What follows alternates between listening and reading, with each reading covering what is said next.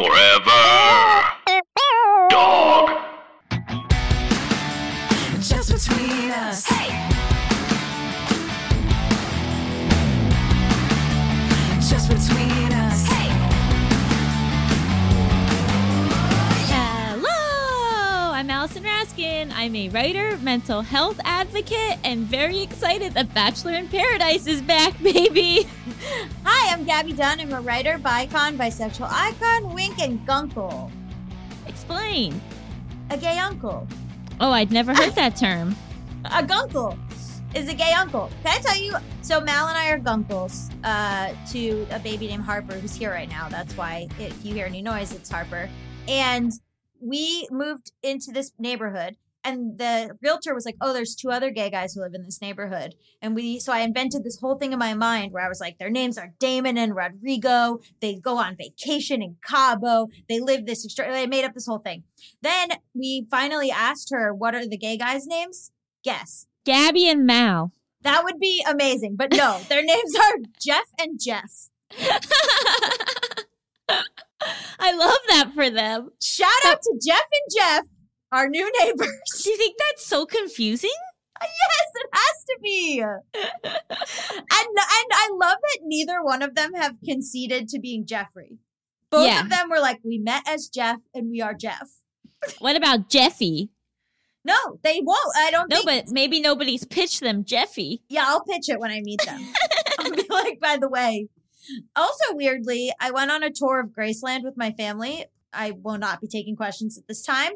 And the tour guide said, oh, my daughter's Gabrielle, which is my full name. I said, oh, that's so weird. Then later she said, my other daughter, Mao. And I was like, what? Her kids are named Gabby and Mao. Whoa. Isn't that weird? So did you keep in touch? Are you going to keep in touch? I didn't. I just said, my partner's name is Mao.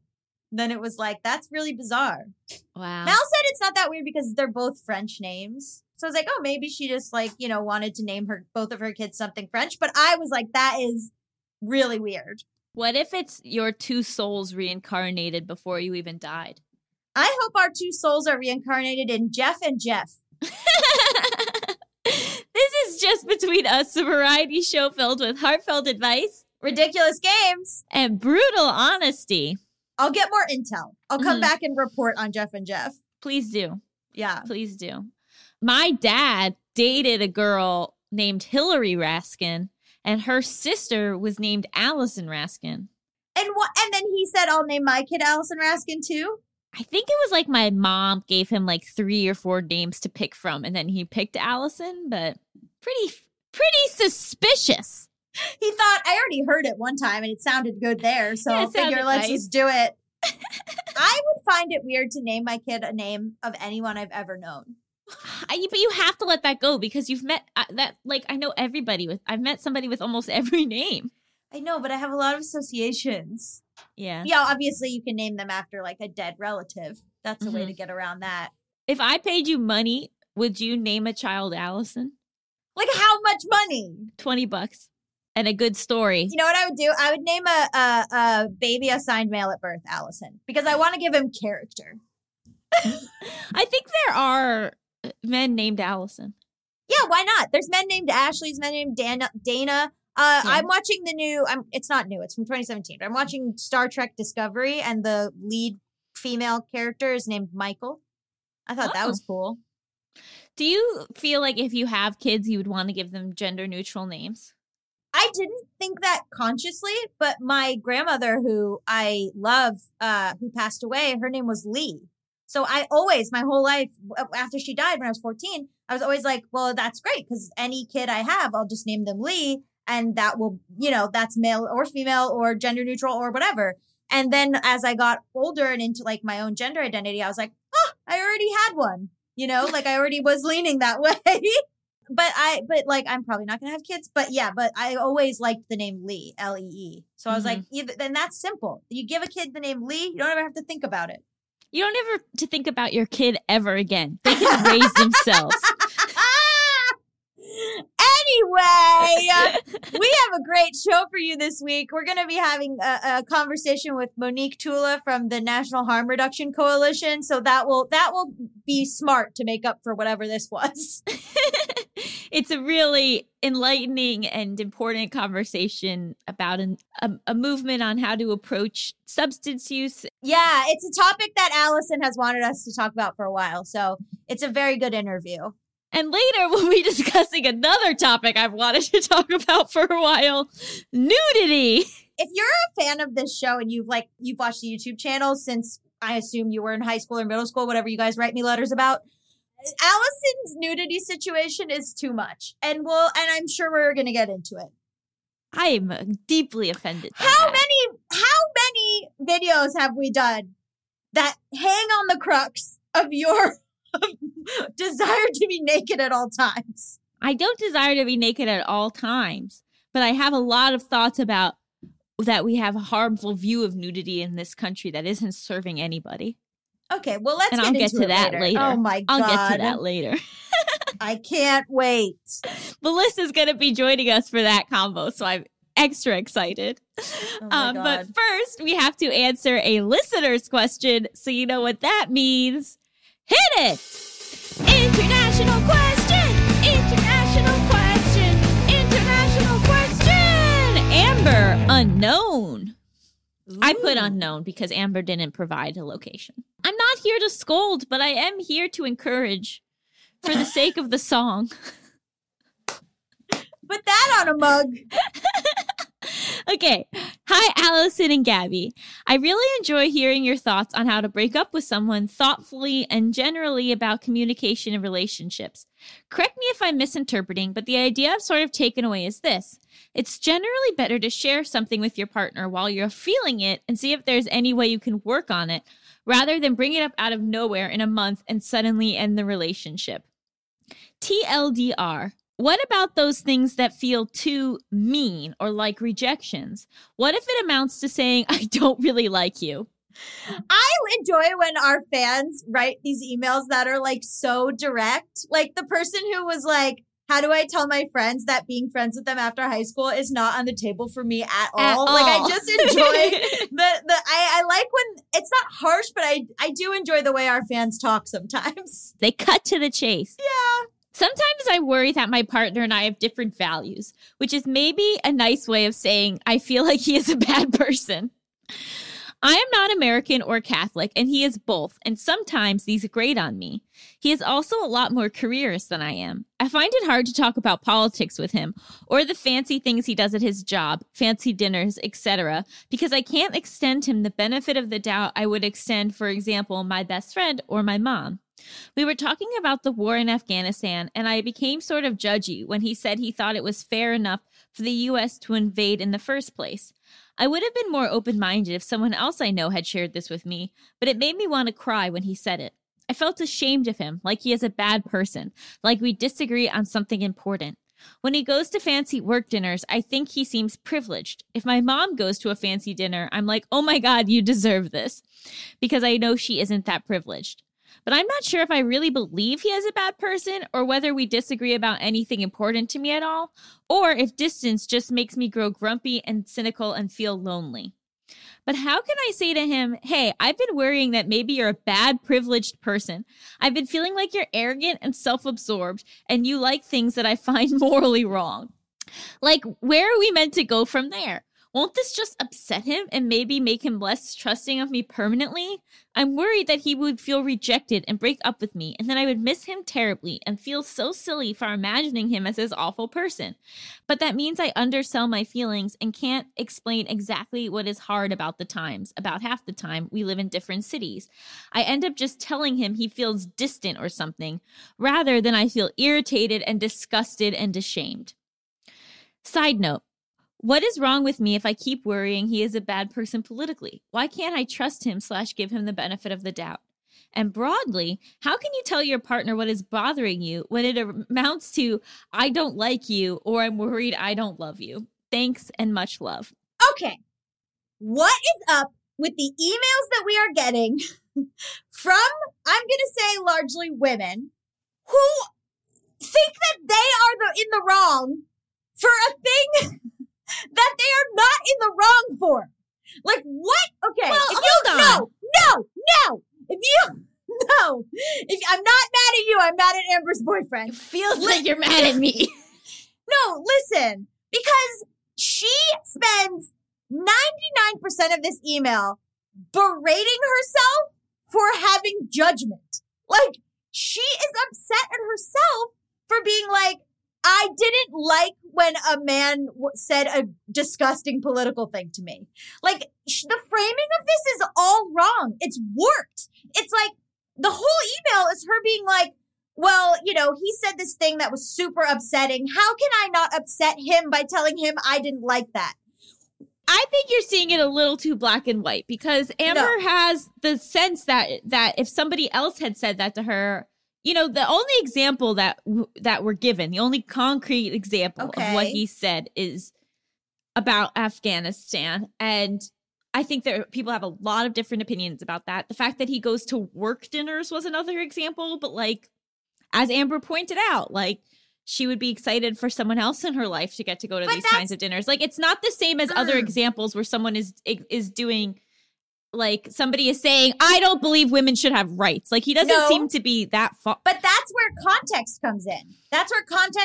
Because the context is she knows her mother's background, and so she wouldn't begrudge her mother. Whereas, like, this person clearly comes from a background that she actually is like, I have feelings about this. Or, like, I think there's a different context. If someone, Drew, my friend who's a trans woman, says something sort of like critical of the queer community, the context of that is different than if like someone else, like some other friend of mine who's straight said that. Like, there's context around who is saying these things. So like if your best friend says that and it doesn't bother you because you understand the context of that person. Whereas like if this person's your boyfriend, you understand the context of that person. And if it rubs you the wrong way, like it rubs you the wrong way because of the context of the whole relationship. It's different relationships.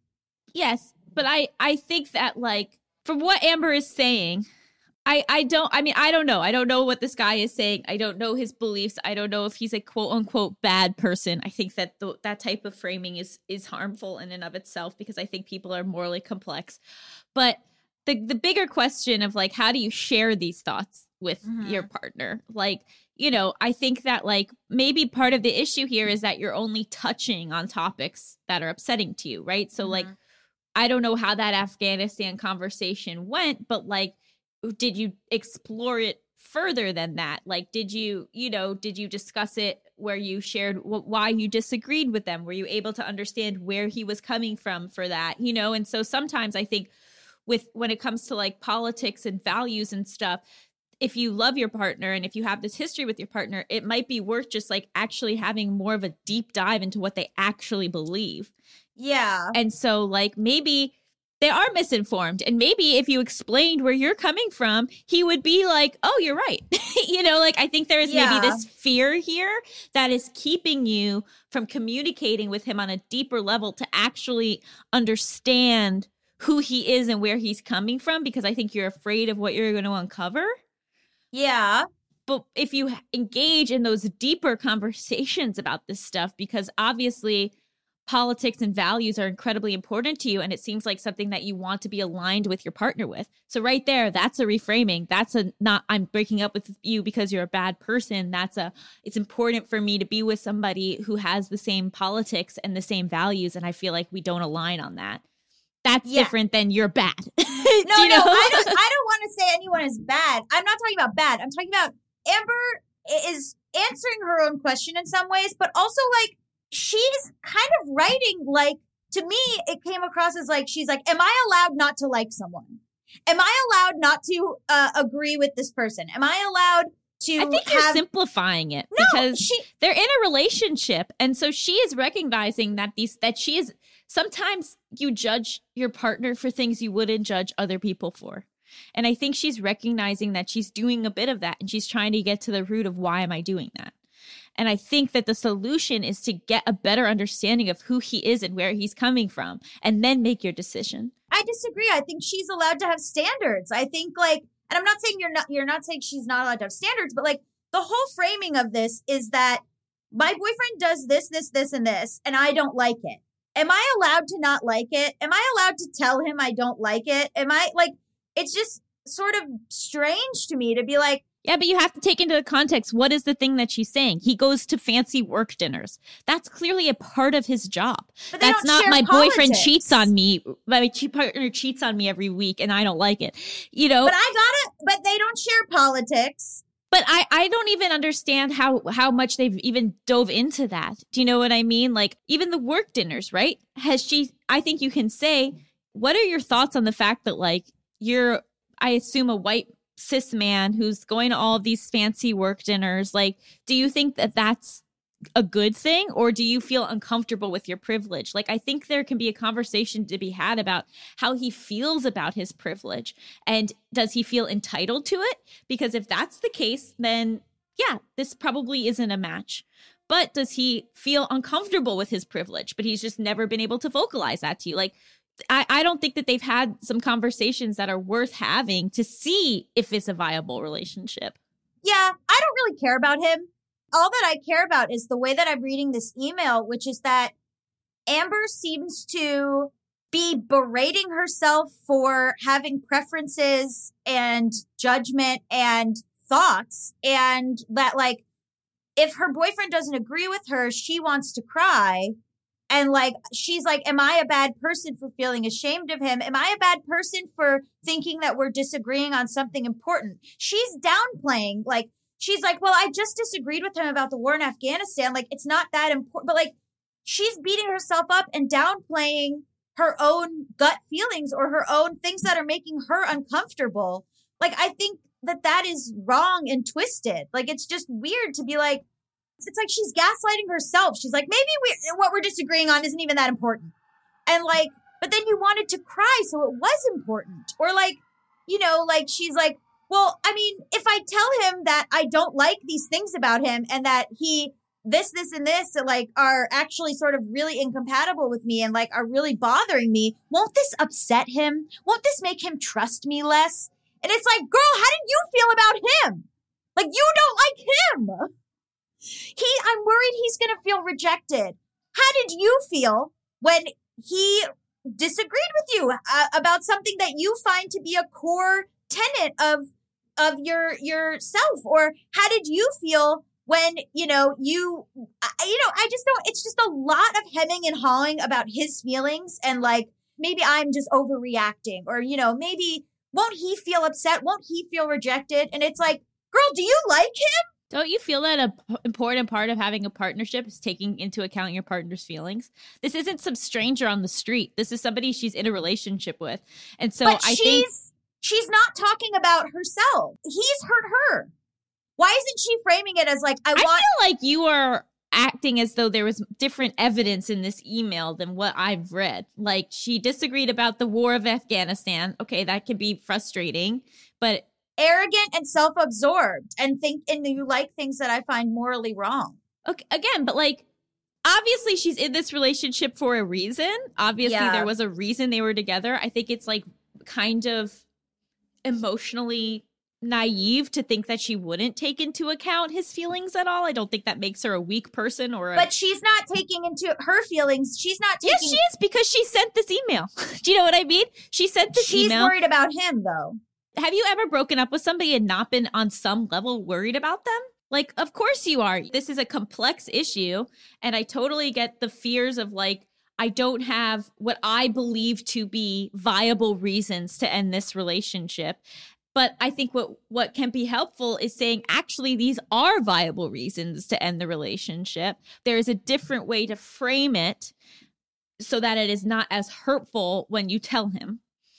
Right? So instead of throwing out things like self-absorbed, you can say we have different priorities. We approach the world in a different way. We have different values. We have different politics. And those are things that I think we are not aligned with.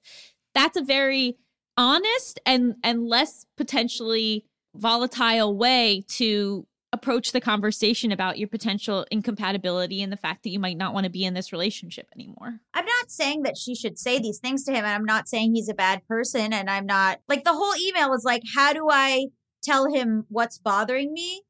and not, this person keeps doing things that bother me. Like, I just think it's a little bit weird, but I just feel like this whole email was her being like, am I allowed to not like this person? And it just seems strange to me. I think it's this person is, how do I bring up these issues in a mature way that is also like productive? Because if you say to your partner, you're a self-absorbed asshole, there's not much to go from there. Obviously she can't do that, but I just think she doesn't even think that she's allowed to feel this way. She's obviously considering this stuff. She's bothering to write the email. She wants to approach these issues in their relationship. Like, yeah, you know, she understands that it's important, or else she wouldn't have bothered to write the email. I would just advise her to think about the framing that she wrote. Okay. And I would advise her to think about the framing of these problems. And how do you reframe them in a way that could potentially be more productive when you do talk to him about it? So that it's not as much feeling like you're attacking him, but just, again, checking in, being like, how do you feel about your job? How do you feel about these expensive work dinners? You said this thing about the war that I would like to revisit. I would like to maybe better state my point of view on that. Yeah. Does that change your opinion at all? It doesn't. Why not? Okay, I'm seeing that we view the world differently. That might be a problem for me. Like, that I think is a more accessible way to access these issues. And then you don't feel the guilt of like, I was just a bitch and I just left. Or you just don't like him. And then you're a bitch and you left. Like, I don't know. Like, I'm sort of like, you're absolutely allowed to ultimately make the decision that you don't like him and that you do leave. That's 100% on the table. I'm just saying, I think there are some conversations worth having where you can address this stuff in a more productive way to actually get to know his point of view on things perhaps a little deeper. And then you can make your assessment of, is this a person I'm aligned with? And if not, that's valid and I need to move on. Yeah, and maybe I would, Amber, do stuff like put things in I statements where like, I felt like this when, or I thought this when, because you're not taking into account how you felt. I think like, why did this bother you? And I think maybe being able to articulate that to him better is something that would help you understand better what you actually want. Mm-hmm. All right. Well, we both got riled up there as usual. If you want to submit your international question, you can send it to justbetweenuspod@gmail.com.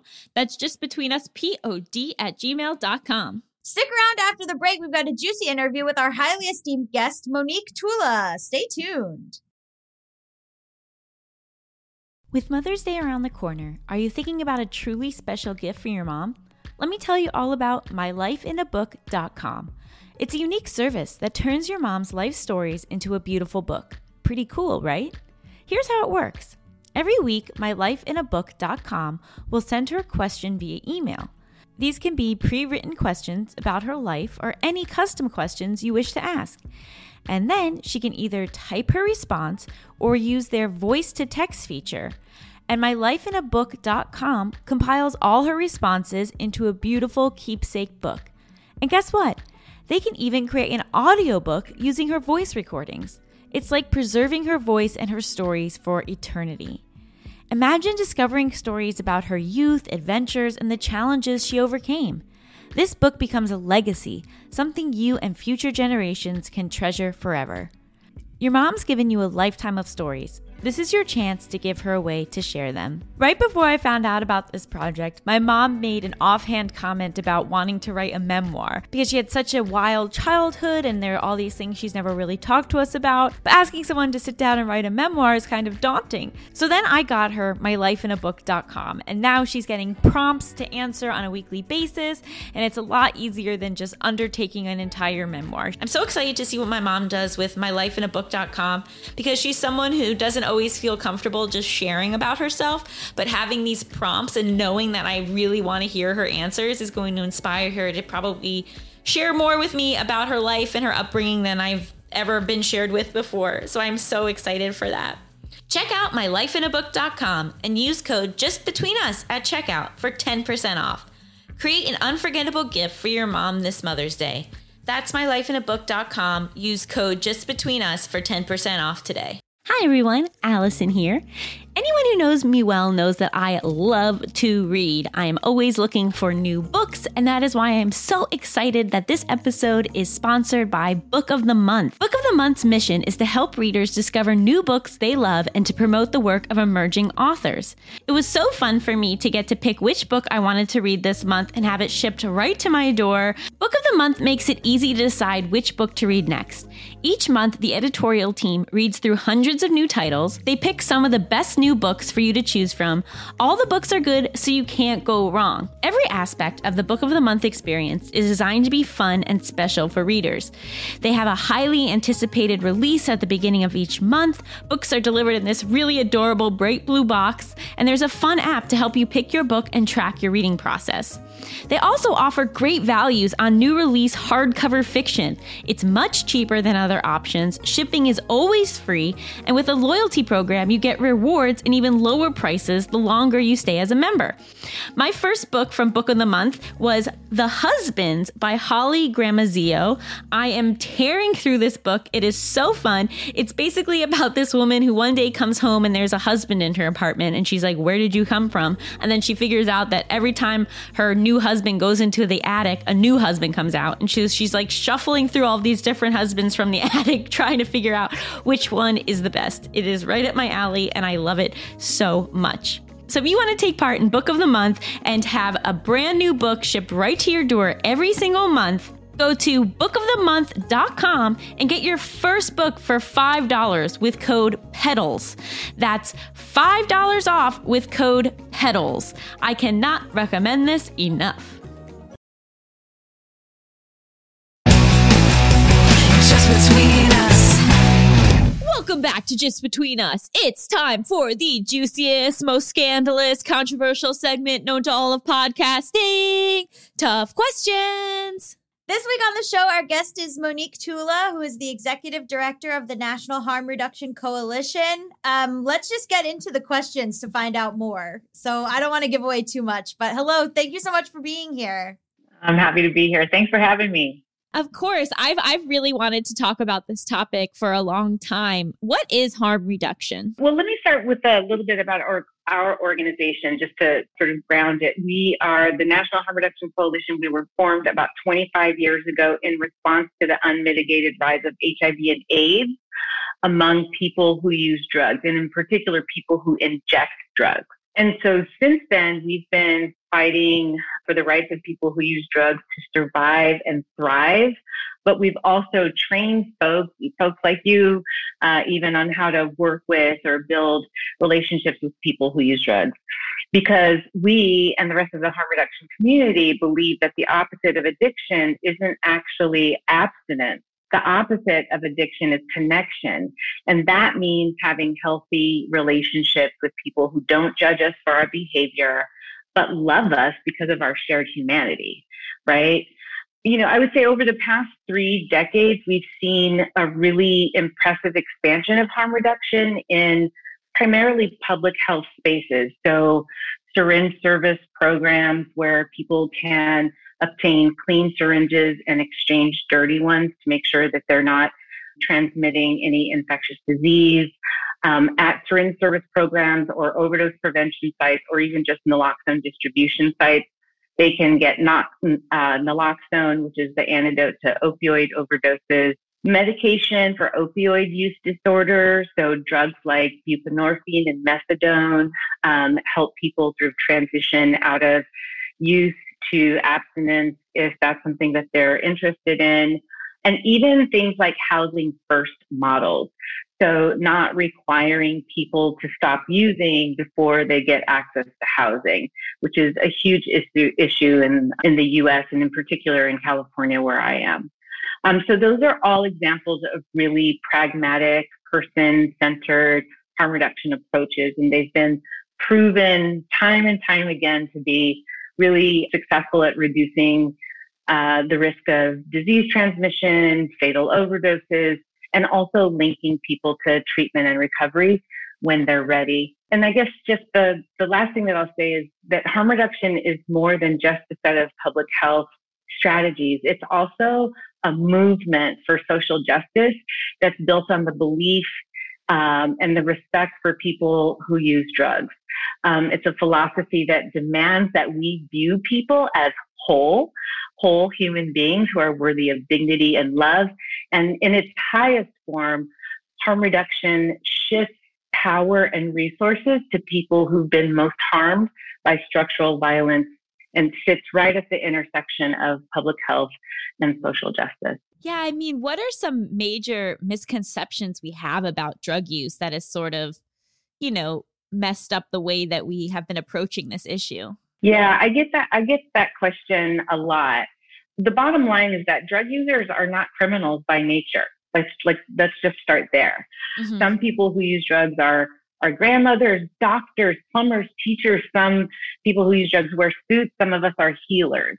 And the reality is that people have used drugs throughout history. Sometimes we want to feel different than we do every day, right? Mm-hmm. You just need a little bit of escape.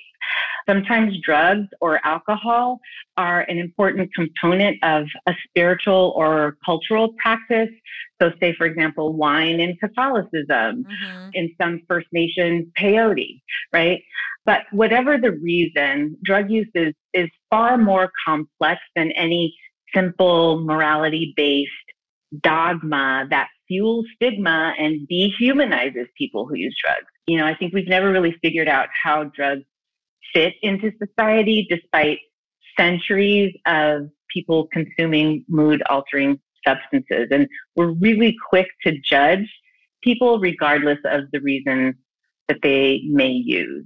And, one of the primary tenets of harm reduction is people first. So this is about meeting people where they're at. We don't leave them there. And contrary to popular opinion, harm reduction is not singularly focused on making drug use acceptable. Harm reduction is about making people who use drugs acceptable. Is there an element of it where, okay, maybe opioid use, there's a higher chance of overdose, so you would want someone to maybe do a safer drug or like getting people off certain substances but remaining on others? Is that an element of it? Yeah. I mean, again, not all drug use is harmful. Mm-hmm. Every drug that you consume is not necessarily going to kill you. And so one strategy in harm reduction is showing people how to change up their habits, right? So fentanyl's on the market now, right? Mm-hmm. It's been on the street fentanyl's been around for like 20 or 30 years, but not in its current form, right?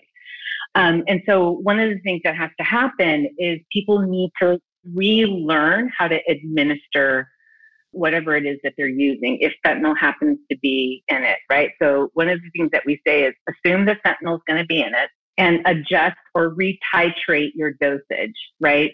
So that you're taking whatever it is that you're using in smaller amounts, maybe further apart. Make sure that you've got somebody with you. Make sure that you have a supply of naloxone. And the other just misnomer related is that fentanyl is often found in like methamphetamine supplies, right? So it's not just people who are using opioids exclusively, but it's in other drugs as well. What is like the importance that it plays for there to be access to the antidote, I can't pronounce it, but the naloxone? The naloxone. Yeah. Like how big a part of that is that for this movement? I mean, it's huge, right? I guess we should probably begin with what is an overdose. So there's actually two ways that you can overdose, either through opioids or downers or stimulants.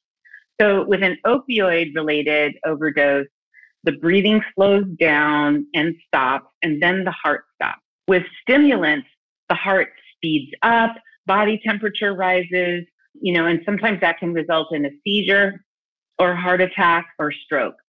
And we actually call that overamping rather than overdosing, but for all intents and purposes, it's the same basic concept. Drugs in too high a potency can sometimes lead to death. So there's only two things, just kind of switching back to opioids, there's only two things that can prevent someone from dying from an opioid overdose: respiration support or rescue breathing, or naloxone. And naloxone is a medication that literally reverses an opioid overdose.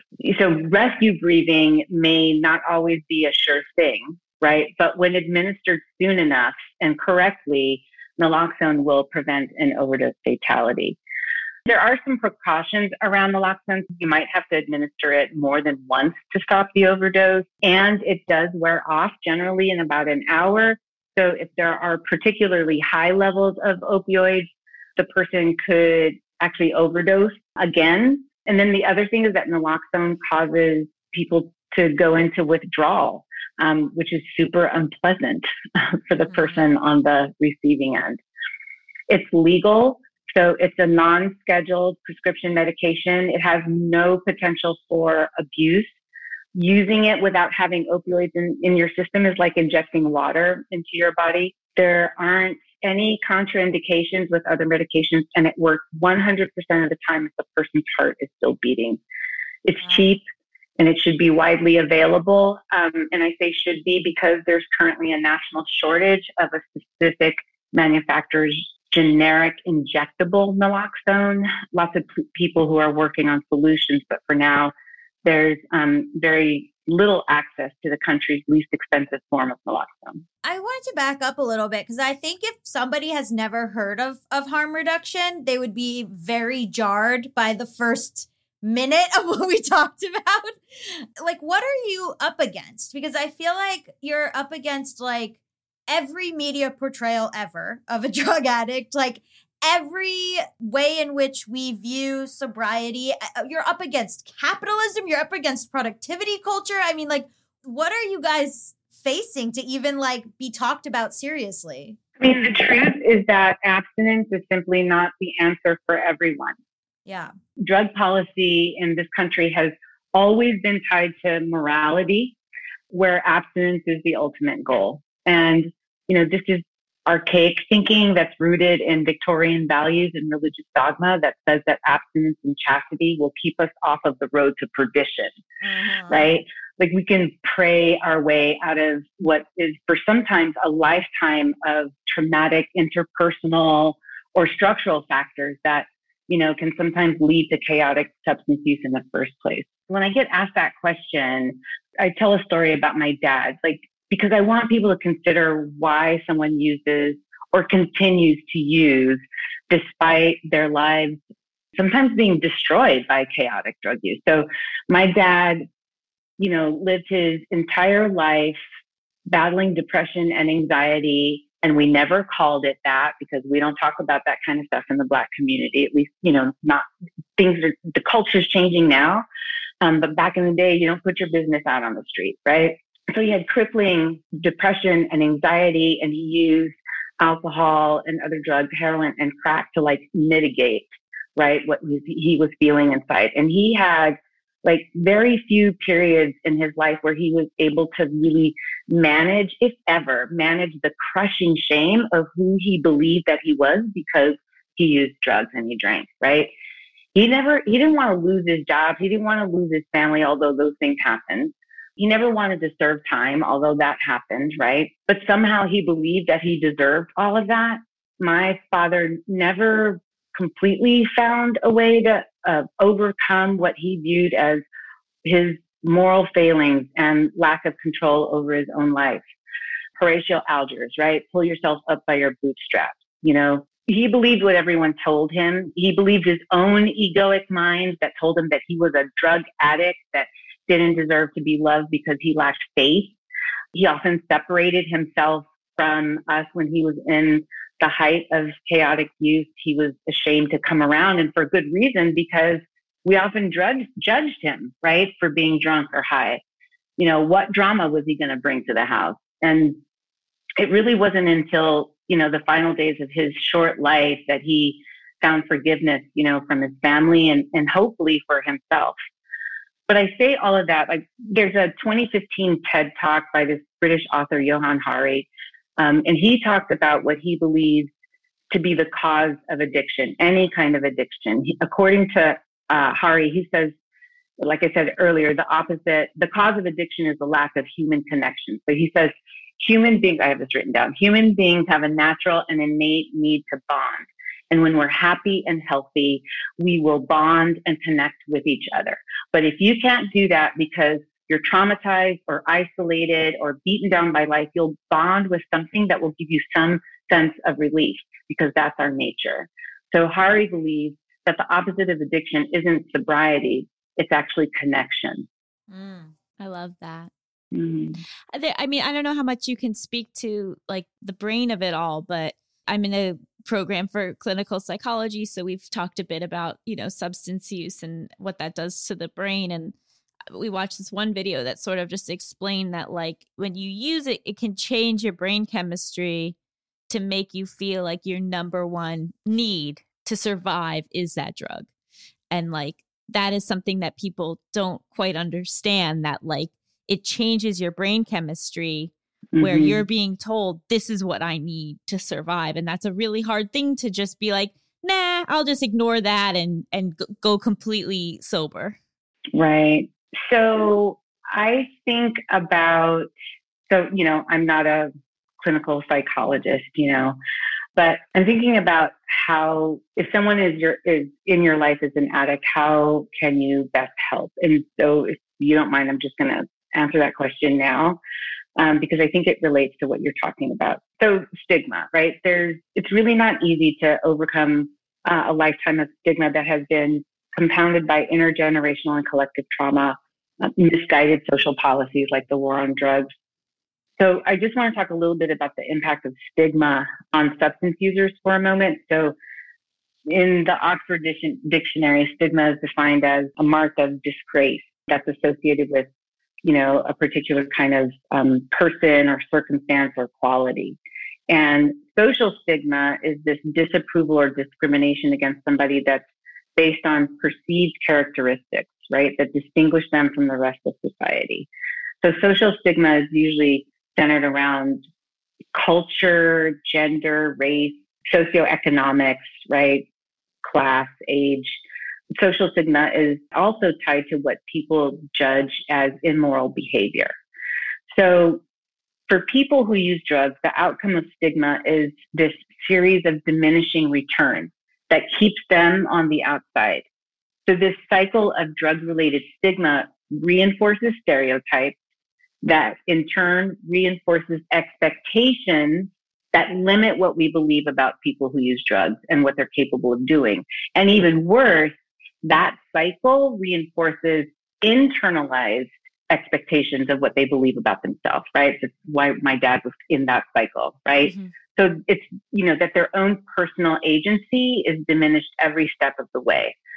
So I said this before, like us, like all of us, people who use drugs need positive connections with people who won't judge them for their behavior. Belonging and purpose is really what keeps people alive. So to kind of bring it back to what you were saying, Daniel Goleman is this guy that wrote this book called Emotional Intelligence, probably heard of it. And he talks about amygdala hijack. So the amygdala is part of your limbic system. It's one of the oldest parts of your brain. And it's the thing that sort of governs fight, flight, or freeze.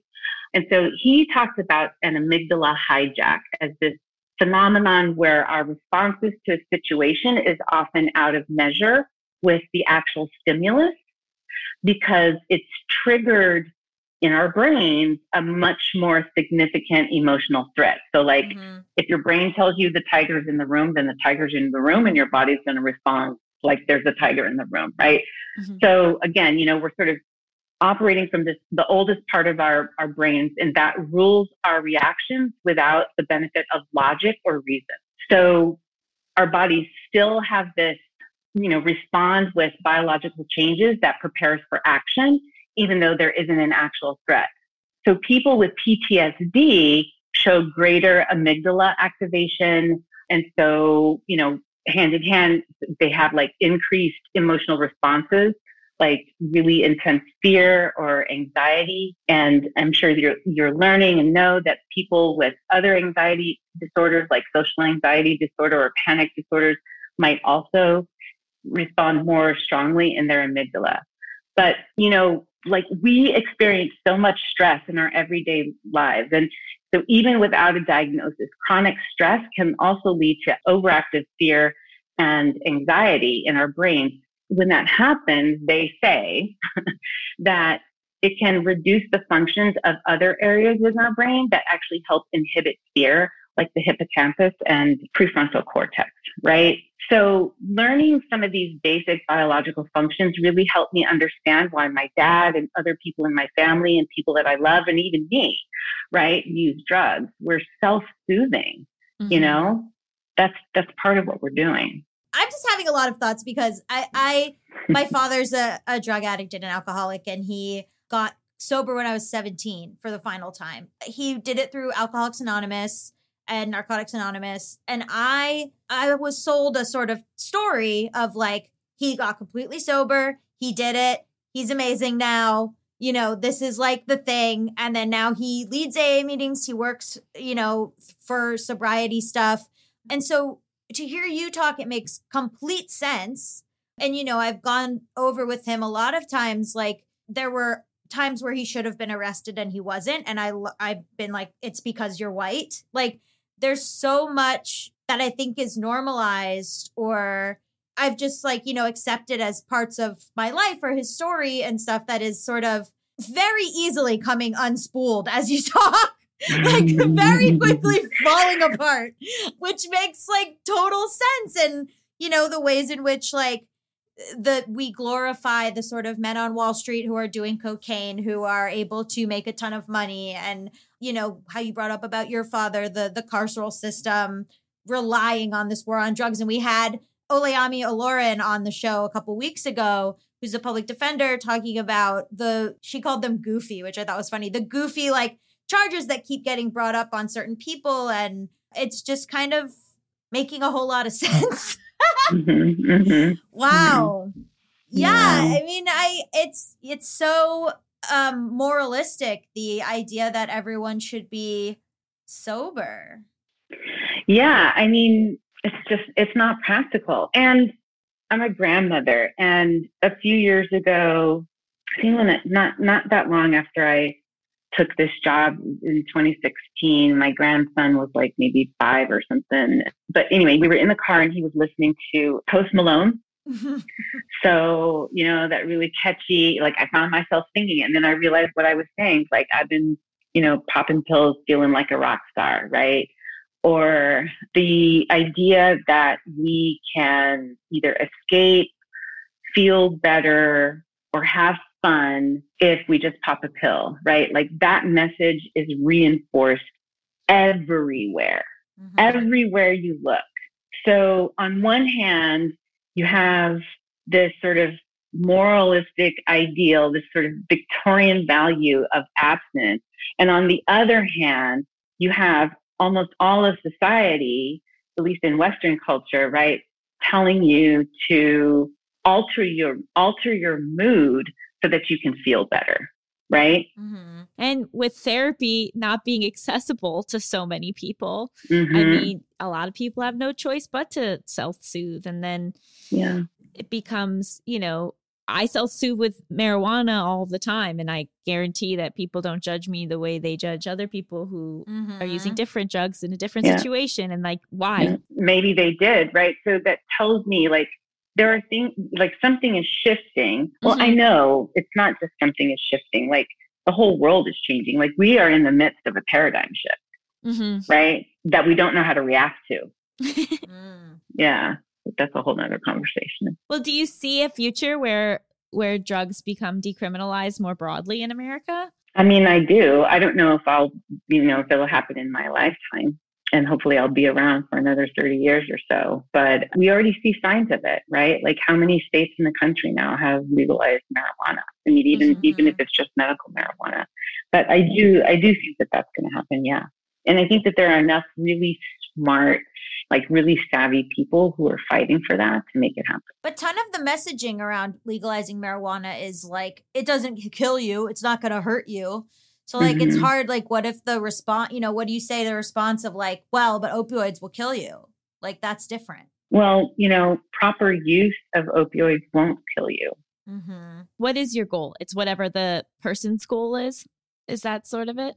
Well, so I believe in bodily autonomy, right? So I have the right to make choices about my own body, what I put into it, what I take out of it, especially as a woman or, person with like reproductive organs, So I don't want that right taken away from me. Yeah. It dovetails really obviously with like the way that SNAP benefits and EBT is like, you can only get a certain thing. You shouldn't be getting, like when you're like, oh, don't give money to that unhoused person. They're going to just buy drugs. And it's like, okay, sure. And so what? And you, Steve, are about to go buy marijuana from a store. So look where we're at. Right. Yeah, I know that y'all were kind of interested in race as well. And, we can't really talk about drugs without talking about, race and oppression.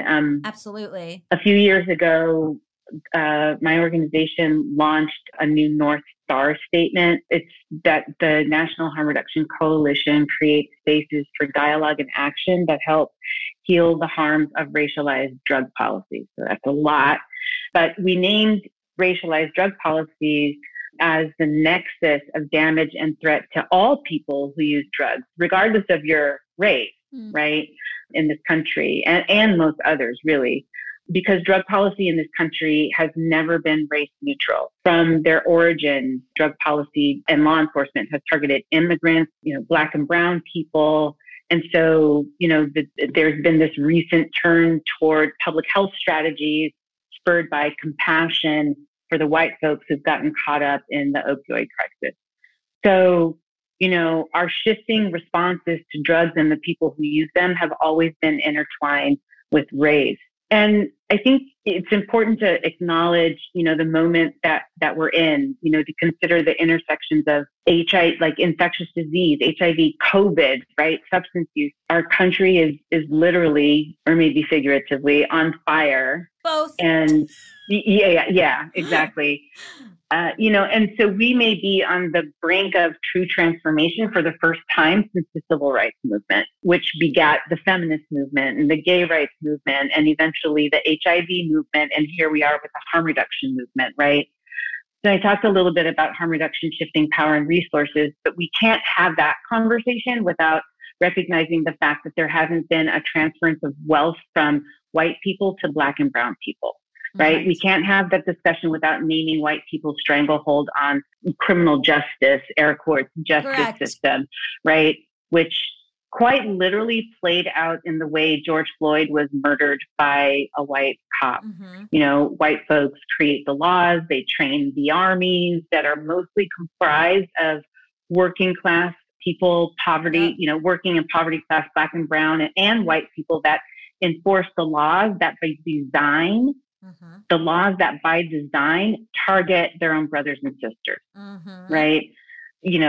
Modern day prisons are just like modern day plantations that, imprison Black and brown and poor people, treat them like chattel, commodify their bodies. And, we know that the white people that hold these positions of power create the conditions that allow vulnerable people to be pushed to society's bulging margins and then stay there until they die. And they do this to maintain their privilege and wealth as if it was their birthright, alone. Absolutely. How do we help move this movement forward? Like, is it really important to think about how you're talking about substance use just with your group of friends? Like, what are things that we can all be doing to sort of shift the paradigm even more? Oh, I love that question. I struggle with, words create worlds, and the words that we choose to use can either perpetuate,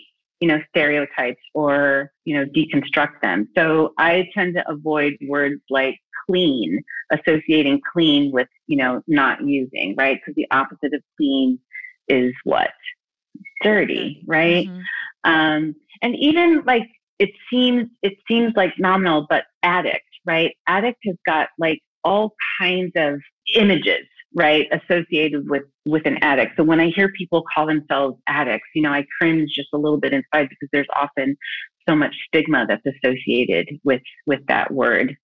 But, I think that if I could, leave your audience with just one thing is, I guess it's a little metaphysical, but my belief is that millions of people around the world are awakening to this higher level of consciousness. And with that comes the primacy of unconditional love and forgiveness and this deeper understanding of our interconnectedness, right?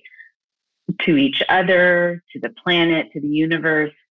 And through this awakening, if we really tap into it, we can see that harm to one is harm to all of us, harm to each other. Sometimes I'm a little cynical, but when I have my Pollyanna pie in the sky hat on, right, I believe that we're going to get there, right? We're going to get to that, if not utopic society that we're all searching for, a better place than we are now, somewhere better than we are now. But, we just need to learn how to stop seeing each other as other and remember that interconnectedness. Buddhists believe that we are all one in all, that the all melts into a single whole. And the illusion of separation is actually this false impression that we're separate from everyone and everything in the universe. Thich Nhat Hanh says that we're here to awaken from the illusion of separateness. And so these labels that we use, I know I get chills every time I hear that. The labels that we use validate these false impressions. So this illusion of separation allows us to feel superior to each other. And so recognizing that is powerful, and it's a necessary step toward healing. Every moment is an opportunity to let go of that illusion of separation. It's the only way that we broaden our perspectives. And I think it's the only way that we heal. That was so beautiful. That was really beautiful. And I love words build worlds. And so what are the right words to be using to talk about this issue moving forward? I think one of the things that I'm proudest of with the harm reduction movement is like changes in the lexicon. So we don't say substance abuse anymore. We say substance use, or substance use disorder is something that we help to change. We don't use words like addict. We put people first. So instead of drug user, we say a person who uses drugs. So it's always about the person, right? Not the behavior. But even that is like an important shift. And, I always am thinking about language and words and, and sometimes it's hard to know where to look for these changes. So I think it's really helpful to hear from the source that is like making the changes. Yeah, thank you. Well, not the source, but, definitely have, been in this community for a really long time. And, I got to say, sometimes I have a love-hate relationship with it, but I feel like the changes that we've made are contributing to, the rise of a new sort of generation of activists who are going to blow us out of the water, right? Like we thought we were badasses when we were in our 20s and 30s, like harm reduction, live or die. I think like I have a lot of hope for where we're heading, and have been really impressed by folks who are kind of picking up the harm reduction mantle. Thank you so much for sharing this with us. And now I'd like to shift into a very silly game show. Okay. Are you prepared for a complete tonal shift? Yes. I don't know. We'll see. It'll be jarring. It's jarring for all of us. But life is full of complexities. So okay. Oh yeah, let's try to sell it that way. So Hypotheticals is a game show where you and Gabby are my contestants. I'm going to give you a series of hypothetical situations. You can ask any clarifying questions you have, and then you would just tell me what you would do in that situation. There's no real right answers. I just decide what I like. Okay. Which can change on a whim. Okay, so our first game is America's favorite game show. Would you stay with this cheater? Oh my God. You find out that for 1 month of your 54-year marriage, your partner had an affair. When you confront them about it, they admit they only had the affair because their parents were pressuring them to go into politics, and they wanted to do something that would prevent them from being a viable candidate. Would you stay with this cheater? Monique, thoughts? So, like, the Buddhist in me is, but we don't belong to each other. And so, you're free to make whatever decisions that you do. I don't own your behavior. But I've been in relationships like that, and fuck that. No, I would leave. It happened 52 years ago. That's dumb. Why are they dumb? Okay. Maybe 50. What year is it? Wait, 52 years ago. What year is it now? It's the current year, but you've been in this marriage for 54 years. And so How keep old it. am I? 70 something? Yeah, 80. Yeah. We'll give you your 80. That's like hard because then it's like, what am I guess, you know what? Then I live an amazing single life and I run for office. I'm changing my tune. I like after 50 years, are you even having sex anymore? You could be. Honestly, if you're a listener who's old and having sex, please write in. I'd love to know all about it. Let us know all about it. But my point is like, it's just not on the top of my list. Right. Who cares? You know? Who But cares? what about the betrayal? A whole month of an affair. 52 years ago. I think the time frame really does make a difference. If I was in the middle of it, like if it was happening right now, I might feel differently, like super betrayed. And maybe I'll have feelings of betrayal when I'm older after 50 years. But like, I feel like my priorities have changed and that kind of shit just doesn't matter. I feel like if Mal was like, that happened last year, I'd be like, you're an idiot. And then I would stay.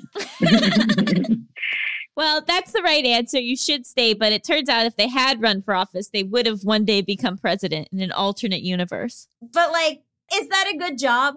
I mean, I was going to say, I don't want to be married to somebody who's a president. Yeah, you get it. What do you get? You get a house, you get a free house, and then everyone's in your business. Who cares? Everyone's in your business. I don't want that. So they protected both of you. You know, they did what was right for the relationship. There you go. That's a nice spin. I like that.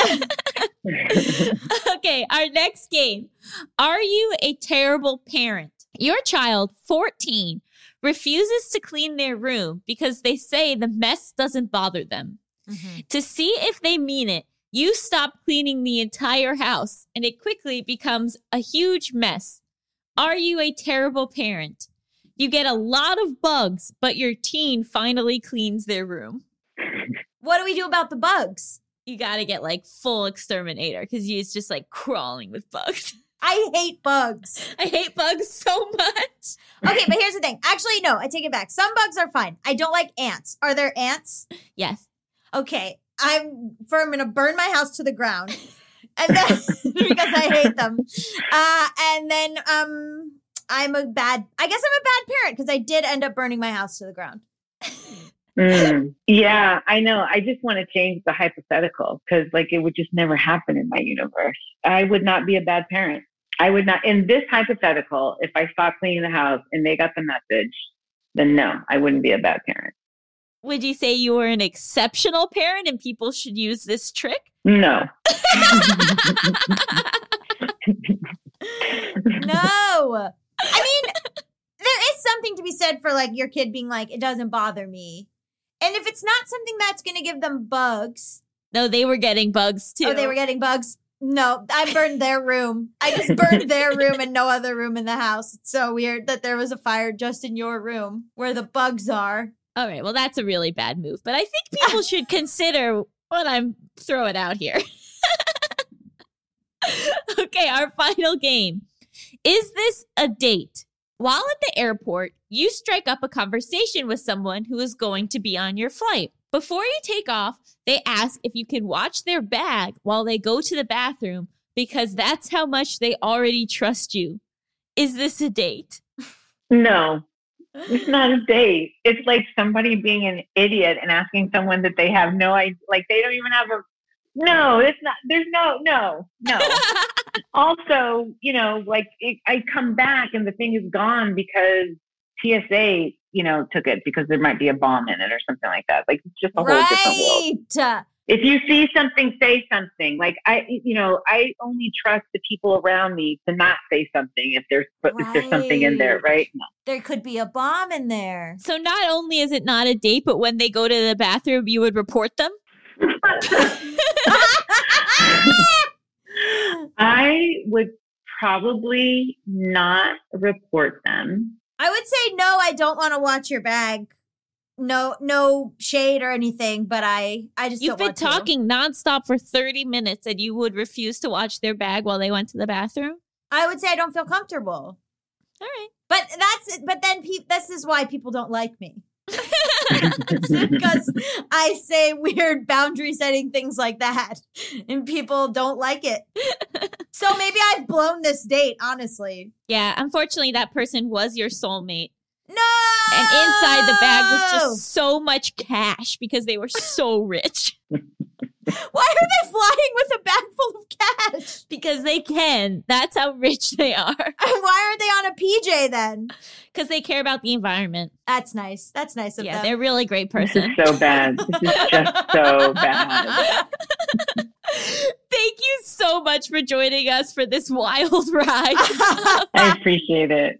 Where can people find out more about you and the coalition? Yeah, just go to our website. It's www.harmreduction.org. Thank you so Amazing. much for coming on the show. We really appreciate it and so important. This was so helpful and powerful. Thank you. I appreciate it. You know what? People should also come to our conference in October of 2022. It's going to be in Puerto Rico, and anybody can come. Oh, that's amazing. Amazing. Yeah, go to our website and you'll find out all about it. We'll probably post something in the next few months. Amazing. Cool. Thank you so much.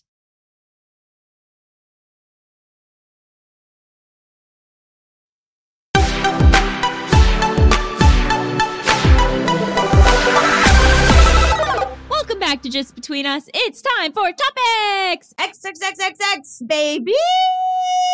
Nudity. Why? Melissa, why was this a conversation you wanted to join? Because I hate wearing clothes. As soon as this, well, not this, because I have something after this, but as soon as my calls are over for the day, I'm naked. I sleep naked. I hate just having clothes on. It's something I'm very passionate about. I don't want to be friends with either of you anymore. Why? What do you mean, why? I've told my sisters, like, when I die, I want to be naked in the casket. Like, I want to leave this world the What? same way I came into it, I naked. love that for you. Thank you. Thank you so much. Yeah, I mean, I think I just have real issues with the sexualization of the body. That's so different than what you're Mhm. saying. This is Allison's obsession. Because I don't know if I've shared this story, but I went to the dermatologist to get a body check, where they check your whole body to see if you have any moles or any growths that need to be removed. And a few years ago, I went to a male dermatologist, and he made me keep my bra and underwear on. Mm-hmm. Why? He's a fucking doctor. He's supposed to do a full body check. And I was supposed to check for myself if there was anything there. Like, we are so afraid of nudity that my own fucking doctor can't look at my naked body because why? Because it would be inappropriate? Like, it's so weird to me. Yeah. Yeah, that is weird. But usually when that happens, they offer to have like someone else, like a female nurse, come in the room while. There was a female nurse in the room. They were like, yeah, keep that. I don't remember if it was both my bra, but there was like a part of me that he didn't look at because why? That's like going to the gynecologist and not taking off your underwear. Not that I wear any, but yeah. Right? And then I recently went to a dermatologist who was a woman. Again, they were like, and here's the gown. And I was like, am I supposed to take everything off? And they were like, it's up to your comfort level. And I was like, again, so now I feel like a freaking weirdo because I want to go full nude because I want my full body check. Yeah, what if I have a mole right on my nip and that's the one they don't catch? And I was like, okay, well, I have to now do this thing where I'm going to be nude in this situation where it's clearly my choice. Mm-hmm. And hope that the doctor doesn't think that's weird. Yeah. You should just be nude and that should be what's expected. And then when the check happened, she went full on checking crevices, checking my butt, she, and I was thankful for that. Yeah. Maybe it's a consent thing. Maybe. But I think Allison's larger point is the sexualization of the body when not doing anything sexual in particular. Right. And and by making it this quote unquote choice, we put the onus on the person to be look at my naked body. There's this thing. Yeah. I wear a lot of clothes, and I don't know. I mean, I guess I'm the wrong person to talk about this because I have a lot of mixed feelings about my boobs and if they're cumbersome and where they are and what they're doing and all that. So, I don't know. When I first met Mal, I thought they were a never nude, but they were just trans. So, who knows what's. But I do think it is weird that things are so titillated, and also what we've decided is titillating, like that female nipples are titillating, but male nipples aren't. It's bizarre what we've chosen to be like sexual. Yeah. And like being around kids, like my older niece like asked me if I was allowed to see John naked. Oh, and like it was this thing of like, well, yeah, but like how to explain that to her, and like, do you know what I mean? And like why I was allowed to see him naked, but other people, but like she's clearly not allowed to, like it was just like. I would just be like, oh, because that's my boyfriend. Yeah, I'm like, your partner can see you. But then as you explain it, you're like, that is weird. Like there is just this thing. And then like, if I have children, like I want to feel free with nudity around them, but then at what age is that no longer appropriate? How do you know? Right. Like there's so much stuff like surrounding this like very complicated thing that like is actually incredibly simple, and it's just our bodies. I know, but it's also like there's a lot of judgment, and like people are very sure. I feel like everyone's opinion on nudity, they're like very sure that's the right opinion. There's also current society standards, right? So like we have, we're living within that. But like my issue is that stuff then seeps into places where it really is harmful to, like doctors, like, teaching kids to be ashamed of their bodies, like art, the way that people talk about like old paintings, or like, I saw a picture of Michelangelo's David, and I didn't actually realize that statue was so tall. Yeah. I, for some reason, thought it was a small statue, which, like, I've never been to Italy, so I didn't know. So I saw a picture that was like, this is the actual size of Michelangelo's David. And I was like, whoa, that's really tall. And then, like, the comment section was like, big balls or whatever. And I was like, no! Like, just look at it and be like, wow, that's an amazing sculpture. Like, why do we immediately have to go to like big stone penis? Mm-hmm. Right. It's like an over fixation on that stuff. Because we've banned it. Because it's taboo. It's like an over fixation. Yeah. I just think that for me, I just feel like if people were just naked all the time, then it wouldn't be an issue. And I like seeing just like how the human body moves too. That sounds weird, but like that's part of it. But it's really cool just to see how like muscles and tendons and everything, and how skin goes over the certain things as people move. Doesn't matter body shape or whatever. I just enjoy that. It's pretty wild that we evolved to where we are. Yeah, and I don't think there's anything sexual, because it's like people I'm not sexually attracted to. And I just think that we should be naked all the time. If it was socially acceptable, would you walk around naked right now? 100%. But what about if a stick touches you or something, or like a bug? That can happen with your clothes on too. Gabby, are you afraid of sticks? That's what it sounds like. You live in the woods now. I know, but what if you're naked and you're walking around and it's cold and a stick scratches you? If it's cold, I'm going to put on clothes. But like if it's a comfortable, like I love going to like the Korean spa, and I can just be who I want to be. Yeah. And like I can walk around completely naked and no one thinks twice about it. I think people need to chill out, and I'll say that for a trans reason as well, because like for I've spoken to other non-binary people who present differently than me, and they've talked about like, they want to go to the spa, they want to go to, nude beaches and stuff, but like other people are such assholes. Yeah, I mean, there's a whole fight at the Korean spa here, like people protesting outside the Korean spa here a few weeks ago. I heard that was a setup. Really? This woman came in and she was like, there was a trans woman in the women's side of the spa, and I had to look at a penis, like flipped out. And then she was like, what are you guys going to do about this to the spa people? And the spa people were like, she's allowed to go on the women, like she's allowed to go where the women are, like, and then they're like, you are allowing this, blah, blah, blah. Then I was talking to someone, they were like, did we ever see who the trans woman was, who she was flipping out about? And they were like, no. And then they were like, I suspect that there was never a trans woman in the spa, that because there's this myth that like, oh, trans women are all walking around trying to show their penises, which is like not a thing. So like that there was this whole thing that the woman had actually pretended that there was a trans woman in there so she could flip out so that she could get like a viral video so that she would be like, what are you guys going to do? There's a trans woman in there. And then the spa people did the right thing, and they said, it's none of our business. Like, she can go in the side that she goes in. The woman in the viral video is like, they're allowing this, blah, blah, blah. But like, it's a fake problem. Because we are so negative about nudity, because we are so weird about bodies, because we are so binary about bodies, I can't think of a trans woman friend of mine who would feel, you know what I mean? Like, that's not a thing. Because the spaces aren't safe. Yeah. And so it's like this double-edged sword where it's like the space isn't safe because people have such a praised reaction to nudity in, you know, any form that isn't like exactly what they think or are familiar with. It's like fear mongering. It's like clickbait almost. It's like real life clickbait or something. So then people were like, we should go support this trans woman who wanted to be in the spa.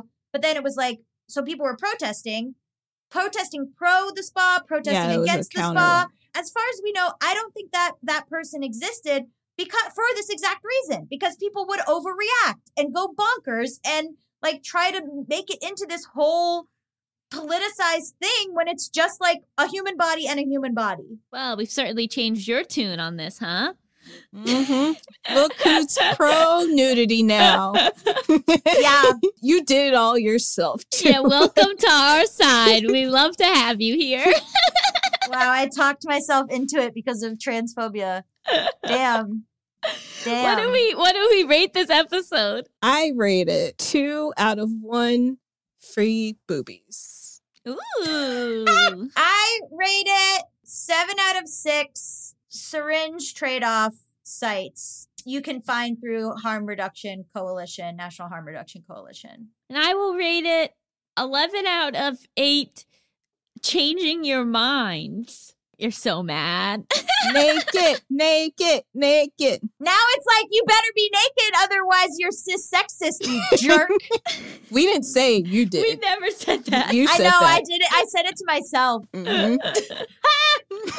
Wow. Oh, we should do that thing where we beg people to leave Apple reviews. Okay, so here's the thing. The more Apple reviews we have, the more likely people are to find the show. If you like the show, I know I have so many podcasts that I like, and I go, I like them. And then they say, please leave us a review. And I go, I'm not going to do that. Don't be like me. I actually went through and I left reviews for all the shows I like because I understand how important it is as a podcaster myself. So please go and leave a review on Apple and leave 5 stars and also write a little something. It doesn't have to be long. If it makes us laugh, we'll read it on the show. Yes, 100%. So please do that. And it really does help. And I know every podcast you listen to goes, please leave us a review. But like, I'm serious. I think we're all serious. It's a way to really help and support the content that you like. Even if you're lukewarm on it, just lie and give us a 5. Yeah. Thank you to Monique Tula for being our guest. Just Between Us is a Forever Dog production hosted by me, Allison Raskin, And me, Gabby Dunn. produced by Melissa D. Montz. Executive produced by Brett Boehm, Joe Cilio, and Alex Ramsey.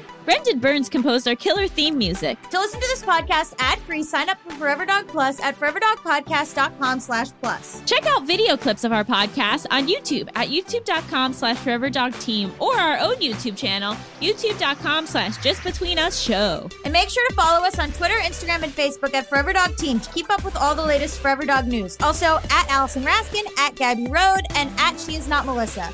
Bye! Forever.